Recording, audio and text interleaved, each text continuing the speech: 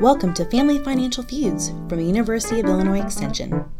Hi, this is Kathy Sweetler. I'm an educator with University of Illinois Extension. And today, Sasha Grabenstetter and I are going to be talking about who we are with money and why we make the financial decisions that we make, or at least part of why we make them the way we make them. Sometimes we think about people as either being savers or spenders, but to me, there's like a little bit more to it than that. It's not that simple that people fall into one or the other category. But I have to say that I'm always pretty fascinated by how people do make these decisions. And especially when I look around at people I'm close to, like close friends or families, I'm sometimes puzzled, like, what is it that makes them think that they want to make that decision? It's just not the way I would do it. And of course, I'm normal, so why aren't they doing it that way? And that's, one of those things that you think about with family and people you're close with, right? Definitely. So, I've been fascinated with this. And so Sasha and I thought it would be a good thing for us to talk about today and to look at some of the research around this, too, to see if that would help kind of build our own awareness and help us think about it from a way that might just help us in our talking to other people and working with them. So, Sasha, feel free to jump in here at any point. Yeah, of course. So, I think I agree with you. Like, I've always been interested in why people make the decisions they do with money, especially like in my own family. Like, I had a saver parent and a spender parent, and they weren't the people that you think that they were. It's just, I think it's always been fascinating to me. So I'm excited to get into this topic today. It was years ago that I went to a conference and had the opportunity to hear Olivia Mellon speak about this. And she called it money personality. Some other researchers have different ways of describing this and a little different terminology. But that's when I started to really kind of look at it more closely and to try to think about the underlying things that were going on in people. But I think one of the things we have to realize is while it might be a personality or a script or our habits, there's a lot of things that play into it. Like certainly our families do have a role in how we're raised. Oh, yeah, definitely. And so, watching your own parents, you may pick up traits from one person or another person for whatever reasons. But then there's other things, I think, like the media is a big piece of it, talking about things we need to have or things they think we should have. I think friends are another one too, like what your spending group does, like depends on some of that too. Definitely. Especially, I think, when you're younger and you're trying to figure out who you are and what your identity is in a lot of ways, but including with who we are with money. I think another thing of it, too, is like your habits, how you spend money. Like some people really like high-end grocery stores where other people like go to the lower-end grocery stores. I just think it depends on some of your habits, too. Or if you like name brand coffee and you go there every day, or if you just like to brew at home, some of those habits also define the things that how we tick, I think. I think you're right. Because I know that some people, they automatically go and buy the cheapest thing, whatever it might be, without really thinking it through. It's just like, it's cheap, it's good. But on the flip side, I have a relative who essentially always buys the most expensive of it, assuming that if you spend more, you're going to get better stuff, which might play out in some scenarios, but I'm not sure it plays out in all scenarios. No, definitely not. Like, I think most people are good medium, right? But like you were saying, like, if somebody were like, I'm going to buy all the cheapest things. Well, you could buy a bunch of things on sale and have like 10,000 bottles of shampoo. Like, what's the point of having 10 bottles of shampoo if you're never going to use all of them? I think, we have to kind of examine what it is that, again, at the end of the day, what makes us tick? Like, why did we make that decision to buy 10 bottles of shampoo? Right. And I think there's sometimes a thought, well, they're inexpensive right now, so, they'll keep and we'll use them. And that makes sense. And there's a fine line, I think, between, well, maybe it's not so fine, but, between like stocking up on things that make sense. And then sometimes we do know people who lean over and are hoarders or really have, some real emotional issues around things that end up, causing problems with how they make financial decisions. So we're not saying everybody is having problems with money or anything like that. It's just that sometimes I think we do fall into these habits or these trends because it's part of us from all the environmental context and family context. And it can be really helpful to stop and think about, why do I make decisions the way I do it? And is this helping me reach my goals? Or would it be better if I could kind of get out of this mode and think about it in a different way?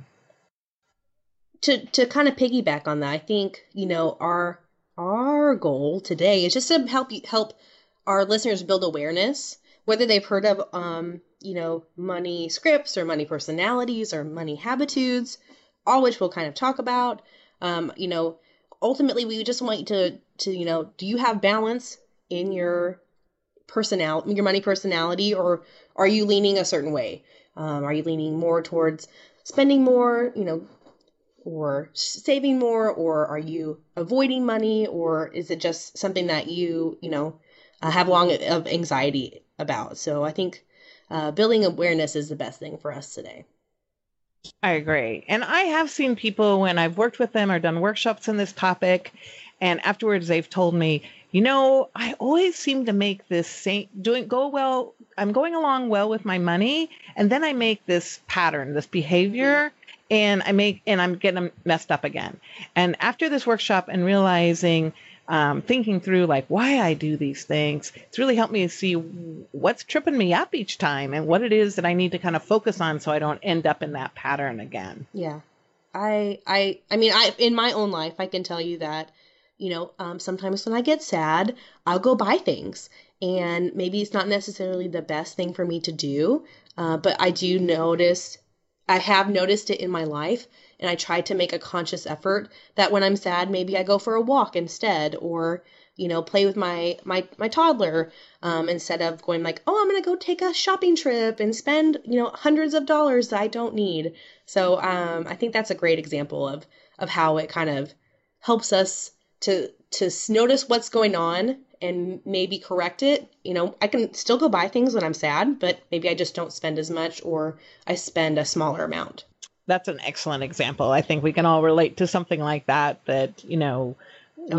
we look for something that helps us make us feel better. And whether it's spending money or eating donuts or donuts, yes. Whatever it might be, at least being aware of why we're doing it, and then having to like consciously decide like, well, that's true. This is what I do when I'm sad, but that's working for me today.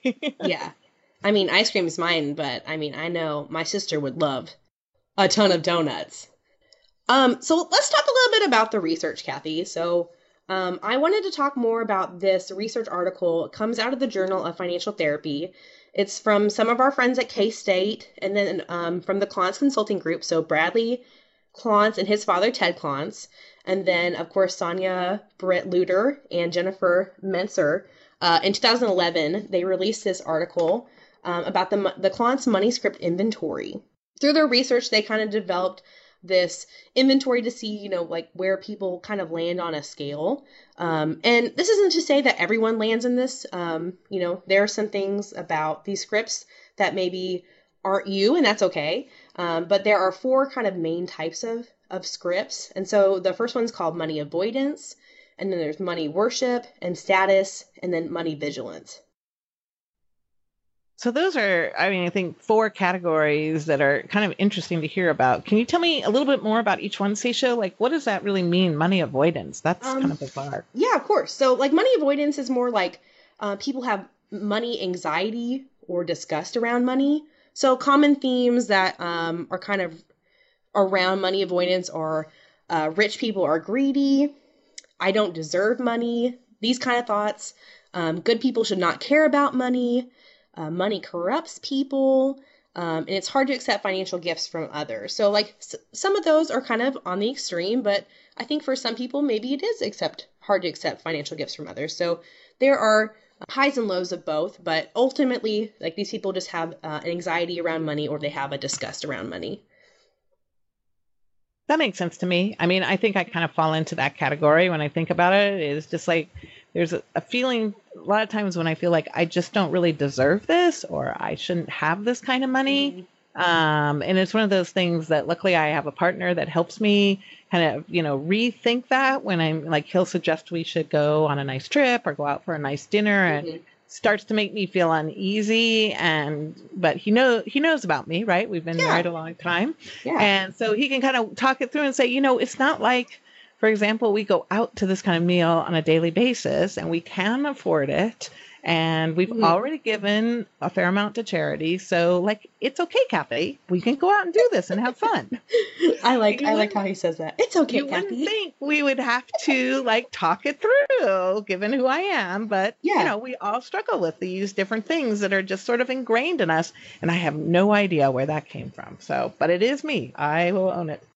Well, I will say, the next one is money worship. And I don't really know a lot of people who might fit in. I don't know many people who fit in this category, but these people, they kind of get their happiness and fulfillment in life from money. So maybe, some of these things might resonate with some of our listeners. So more money will make you happier. There will never be enough money. It's hard to be poor and happy. Money is power. And then another one is money buys freedom. So again, I can resonate with money buys freedom, but I don't resonate with some of the other ones. I think it's a good thing to think about. How much does our money make us happy, and how much of it does it give us fulfillment? Yeah, and I think it's also good to point out here that when we're talking about these different money types and things, it's easier to talk about it in the extremes because that gives us a more defined thing to talk about. But of course, none of us are just one of these necessarily, and we're probably not always the extreme either.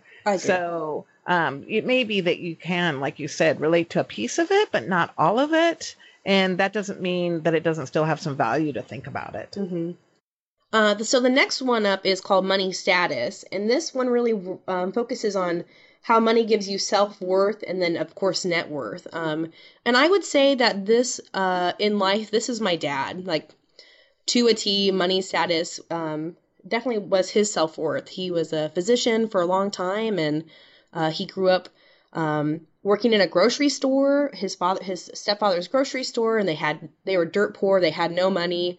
And so he basically worked himself up to be a doctor, to have income. So some examples are money is what gives life meaning.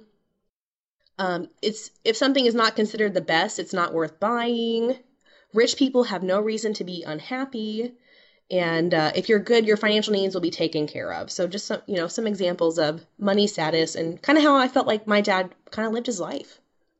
I think the interesting thing about money and net worth is it is a measurable thing, so it's one of those where I think, people can kind of start out thinking, well, I want to be secure and I want to make enough that, I'm not wondering how we're going to eat the next day or the next week.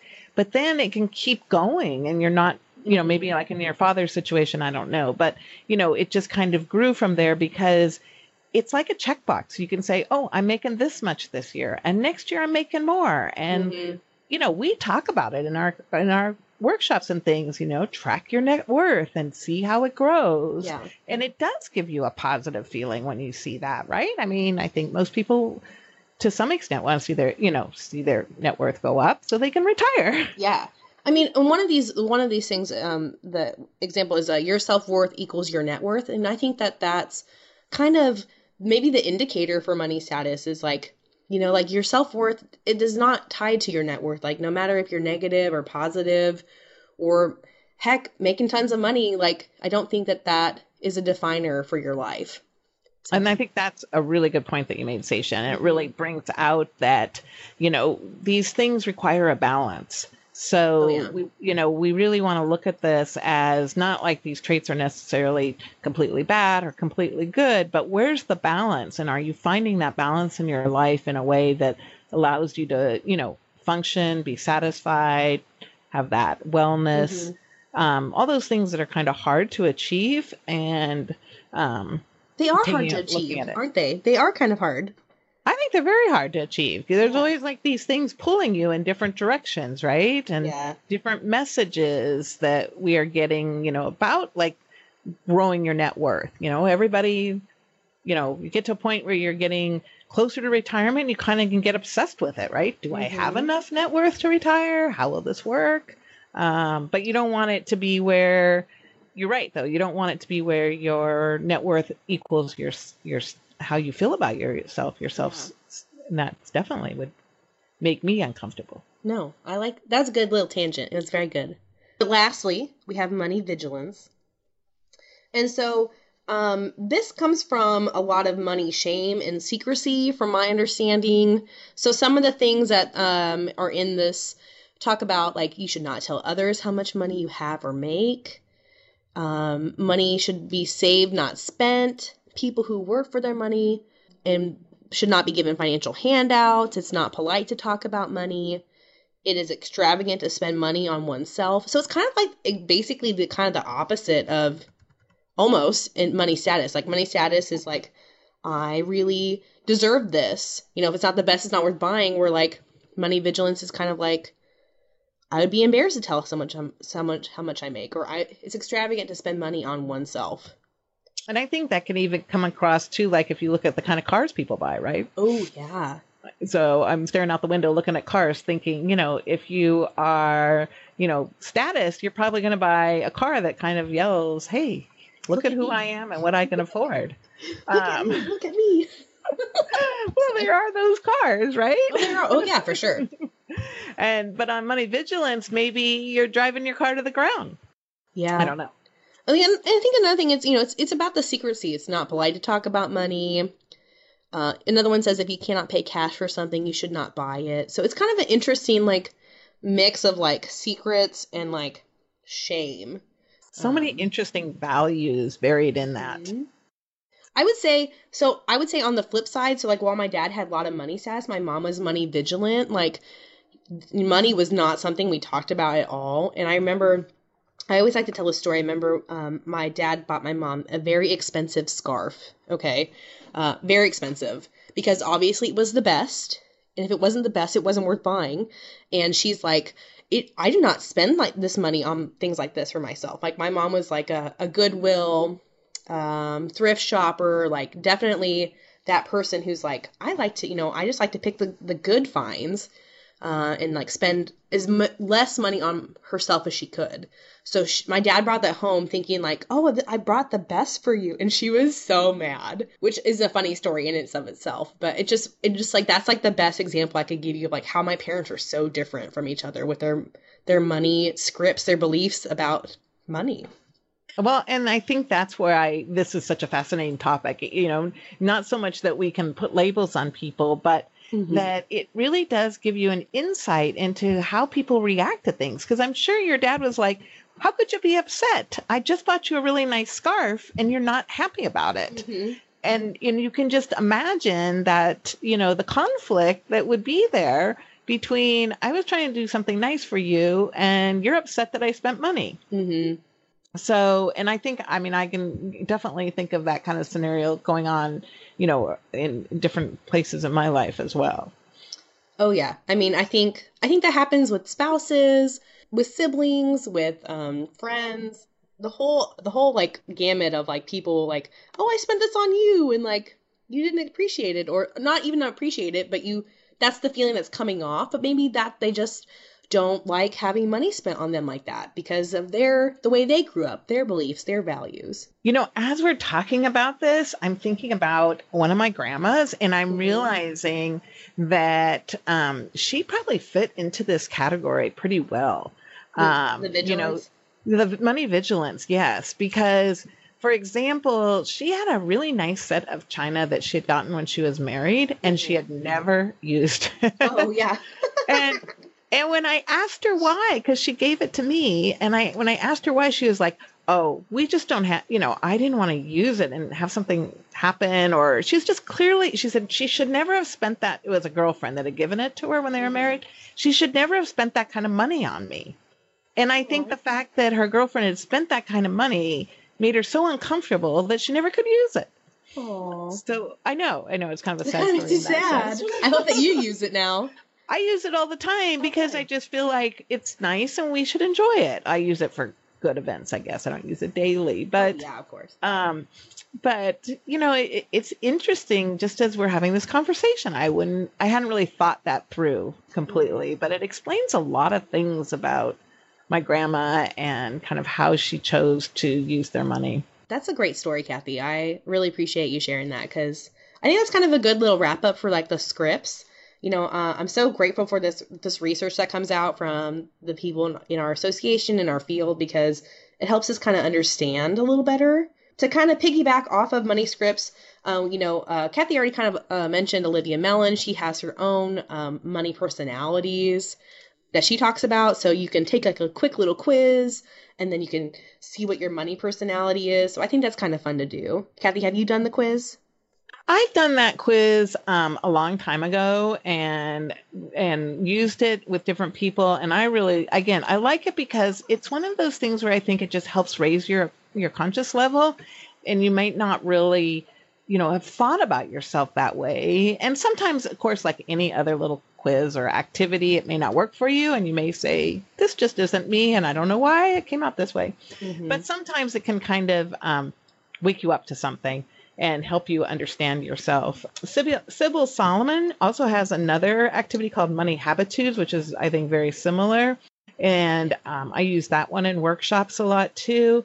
And when I first did that one, it came back and said that I had this, what she calls habitudes of giving. And then when you read the challenges about it, it talks about like, you might give away too much money. Oh. And I was like, what? I don't give away too much money. This has never caused me any concern in my life. This must not work. Mm-hmm. But I stopped to think about it. Like, to be honest with myself, I realized that when my husband and I are making charitable decisions, that we do it together. So we always talk about it. And often our conversation will be like, I'll say, oh, we should give this much. And my husband will come back and say, well, how about a little bit less? How about this much?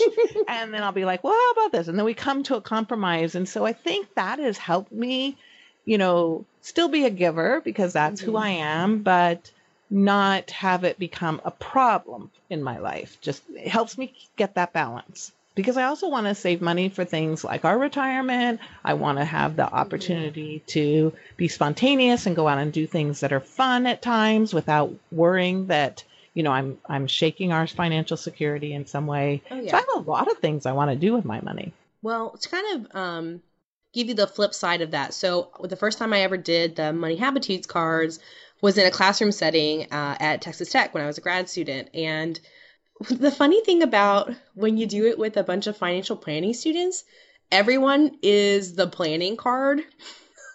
Yes, I've done that with people like that too, either planning or security. Yeah, planning or security. And it's just kind of funny to I think if I were to do them again, maybe my habitudes or attitudes about money would have changed, But I always just thought it was kind of comical that you're like, let's do this in a group, in a class or something. And then everyone is like the same.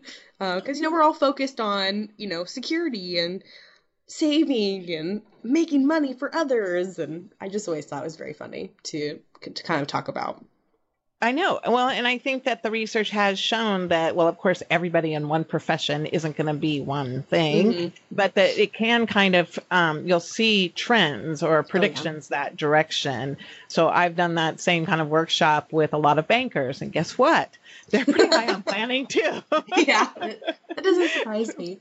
I feel like, some of the kids who were in our class who maybe were a little different, I think that maybe they were off put. They're like, oh, we're like the black sheep of like our financial planning class. But I think having those differences kind of helped to, make us realize that, yeah, even though we are all like the same mindset, like there are other people out there who have different mindsets. So I guess it just helps that I married a financial planner and together we just make our decisions very similar. So not really, we don't, trust me, but it's kind of nice sometimes. But I think you bring up a good point, and that is that when we do have different ways that we make our financial decisions, it can raise conflicts in families. And I think most of us are aware that there's a lot of, conflicts around finances in families, and And it can escalate if Yes. we aren't a little bit aware of where we're all coming from on these things. Well, money can really break up a family. Like, we know when we talk about like estate planning, and we talked about this last week, Kathy, when we were talking about giving fairly or giving equitably, right? Like, how does that work? And you can see families sometimes kind of start to fall apart because they don't want to give however fairly or equally or equitably that is. And money can ruin a family, I feel like. How do you avoid that, right? That's the real question. Is that I think understanding that disagreements over finances is a pretty normal thing. I mean, you might have, your partner be somebody you're right in line and you never have disagreements. That's fantastic. But with different backgrounds that you may come from, different personalities, different scripts that you've grown up with, it's not unusual to have, to start relationships where you find out what you thought was going to be the obvious answer of what to do with finances is not obvious to the other person. Yeah. And so then you kind of have to work that out. I know, when my husband and I were first married, or even as we went through the years, when we were first married, we had no money. So that was actually kind of simpler. But once we started having money, then there were more choices to be made, right? Mm-hmm. And he would go out, and he's kind of a spontaneous personality around finances sometimes. Okay. So please tell me like he's gone out to like buy you like a boat or something. Not really. No, the one that stands out in my mind, I wish it was a boat. The one that stands out in his mind is we were still pretty young. We'd just gotten a house, and, we're watching, having to make decisions about what we were going to upgrade in this property. And he came home one Friday with the back car filled with materials so we could ourselves repave the driveway. Oh my. And that added up to be a fair amount. Yeah. I personally didn't even know that repaving the driveway was one of the items we were considering doing. Things like having a dining room table might have been higher on my list. Yeah. But, or maybe he had mentioned it and I just hadn't paid attention, right? Since it wasn't like, I didn't really care about the driveway. And and I had to really stop and think about this because, I was kind of aggravated. There went all our sort of disposable household, upgrading money went into all this pavement stuff. And so we talked about that, but I also realized that I have a tendency to go out and spend, maybe $20 here, $20 there. Mm-hmm. I was the one at that time at home with the kids, so I was out shopping more. So I'd pick up a little something here, a little something there. He really never went out and spent money. He just was never in a store hardly. But when he did, then it would be a larger thing. But it probably added up, my little bits probably added up to be about the same as his larger amount. Well, but just really different perspectives. Oh yeah. I mean, I can tell you from Kyle is definitely the saver of our family, right? Like if you had to put us in categories, like Kyle would be the saver. And, but he did recently buy a laptop. And so I'm doing our budget for the month and I'm looking at how much he spent. I'm dang, Kyle, you spent a lot. And then I started looking at my little ticks of $50 here, $20 here. And I was oh man, it's killing us. So yeah. So, sometimes it is really helpful. And going back to our theme here is to step back, be aware of our own selves and how we manage money, and then try to think about it from their perspective too, our partners or family members or friends, and how are they viewing it? What's important to them? What's their context? I still don't really get the driveway, but whatever. It was a long time ago, so that we can at least understand it. And then we might still be at a place where we have to, sit down and say, well, what is it that's driving you to make these decisions this way? What is it that you think is important, or what messages do you believe in about money? And can we talk about those? Is that relevant for our life today? I mean, I think that's overall what we're the goal is to see what are we doing? Is it helping or hurting our family, spouse, significant other, friends, whatever it may be, and kind of be more aware of the things we do. see from where they're coming from, and then make either better choices or choices that kind of help everyone. Right. And I think sometimes too, we could have ourselves in a category that's working well for us, but things may shift and we might need to rethink that. So maybe we've always been really frugal in our lives and we've managed to save up money and not spent much. And then when you get into retirement, it can be hard to say, okay, now's the time I need to spend some of these savings. And I've known situations where people felt that they couldn't put out the money for example, their medical care, even though they had plenty of money. Like, I'm not talking about like they were tight, like they had plenty of money to do it, but it was just so hard to spend on themselves. And they hadn't really ever they really had never done that in their life. So sometimes we, our stages of life or our context changes and we have to stretch a little bit, get out of our comfort zone. I think that's a kind of a good way to kind of end our podcast. You got to stretch, get outside your comfort zone sometimes. See what things you didn't realize about yourself, realize them in others, and do the best you can. It's not easy. Finances can be challenging, but Definitely. We can all learn and grow and have it kind of get better as it goes. Yeah. Well, Kathy, I think this is a wrap for money. Who are we with money? Yeah, and I hope that, it's given me more insight. Whenever I get a chance to talk about this, I think of something else and I'm like, oh, that's how I am. Yeah. So, it's insight. Always good to revisit. Good insight. All right. Have a great day. Yep, you too. Thanks for listening to Family Financial Feuds. If you'd like to learn more about the educators, Extension in Illinois, or just personal finance in general, you can check us out on the web at www.retirewell.illinois.edu.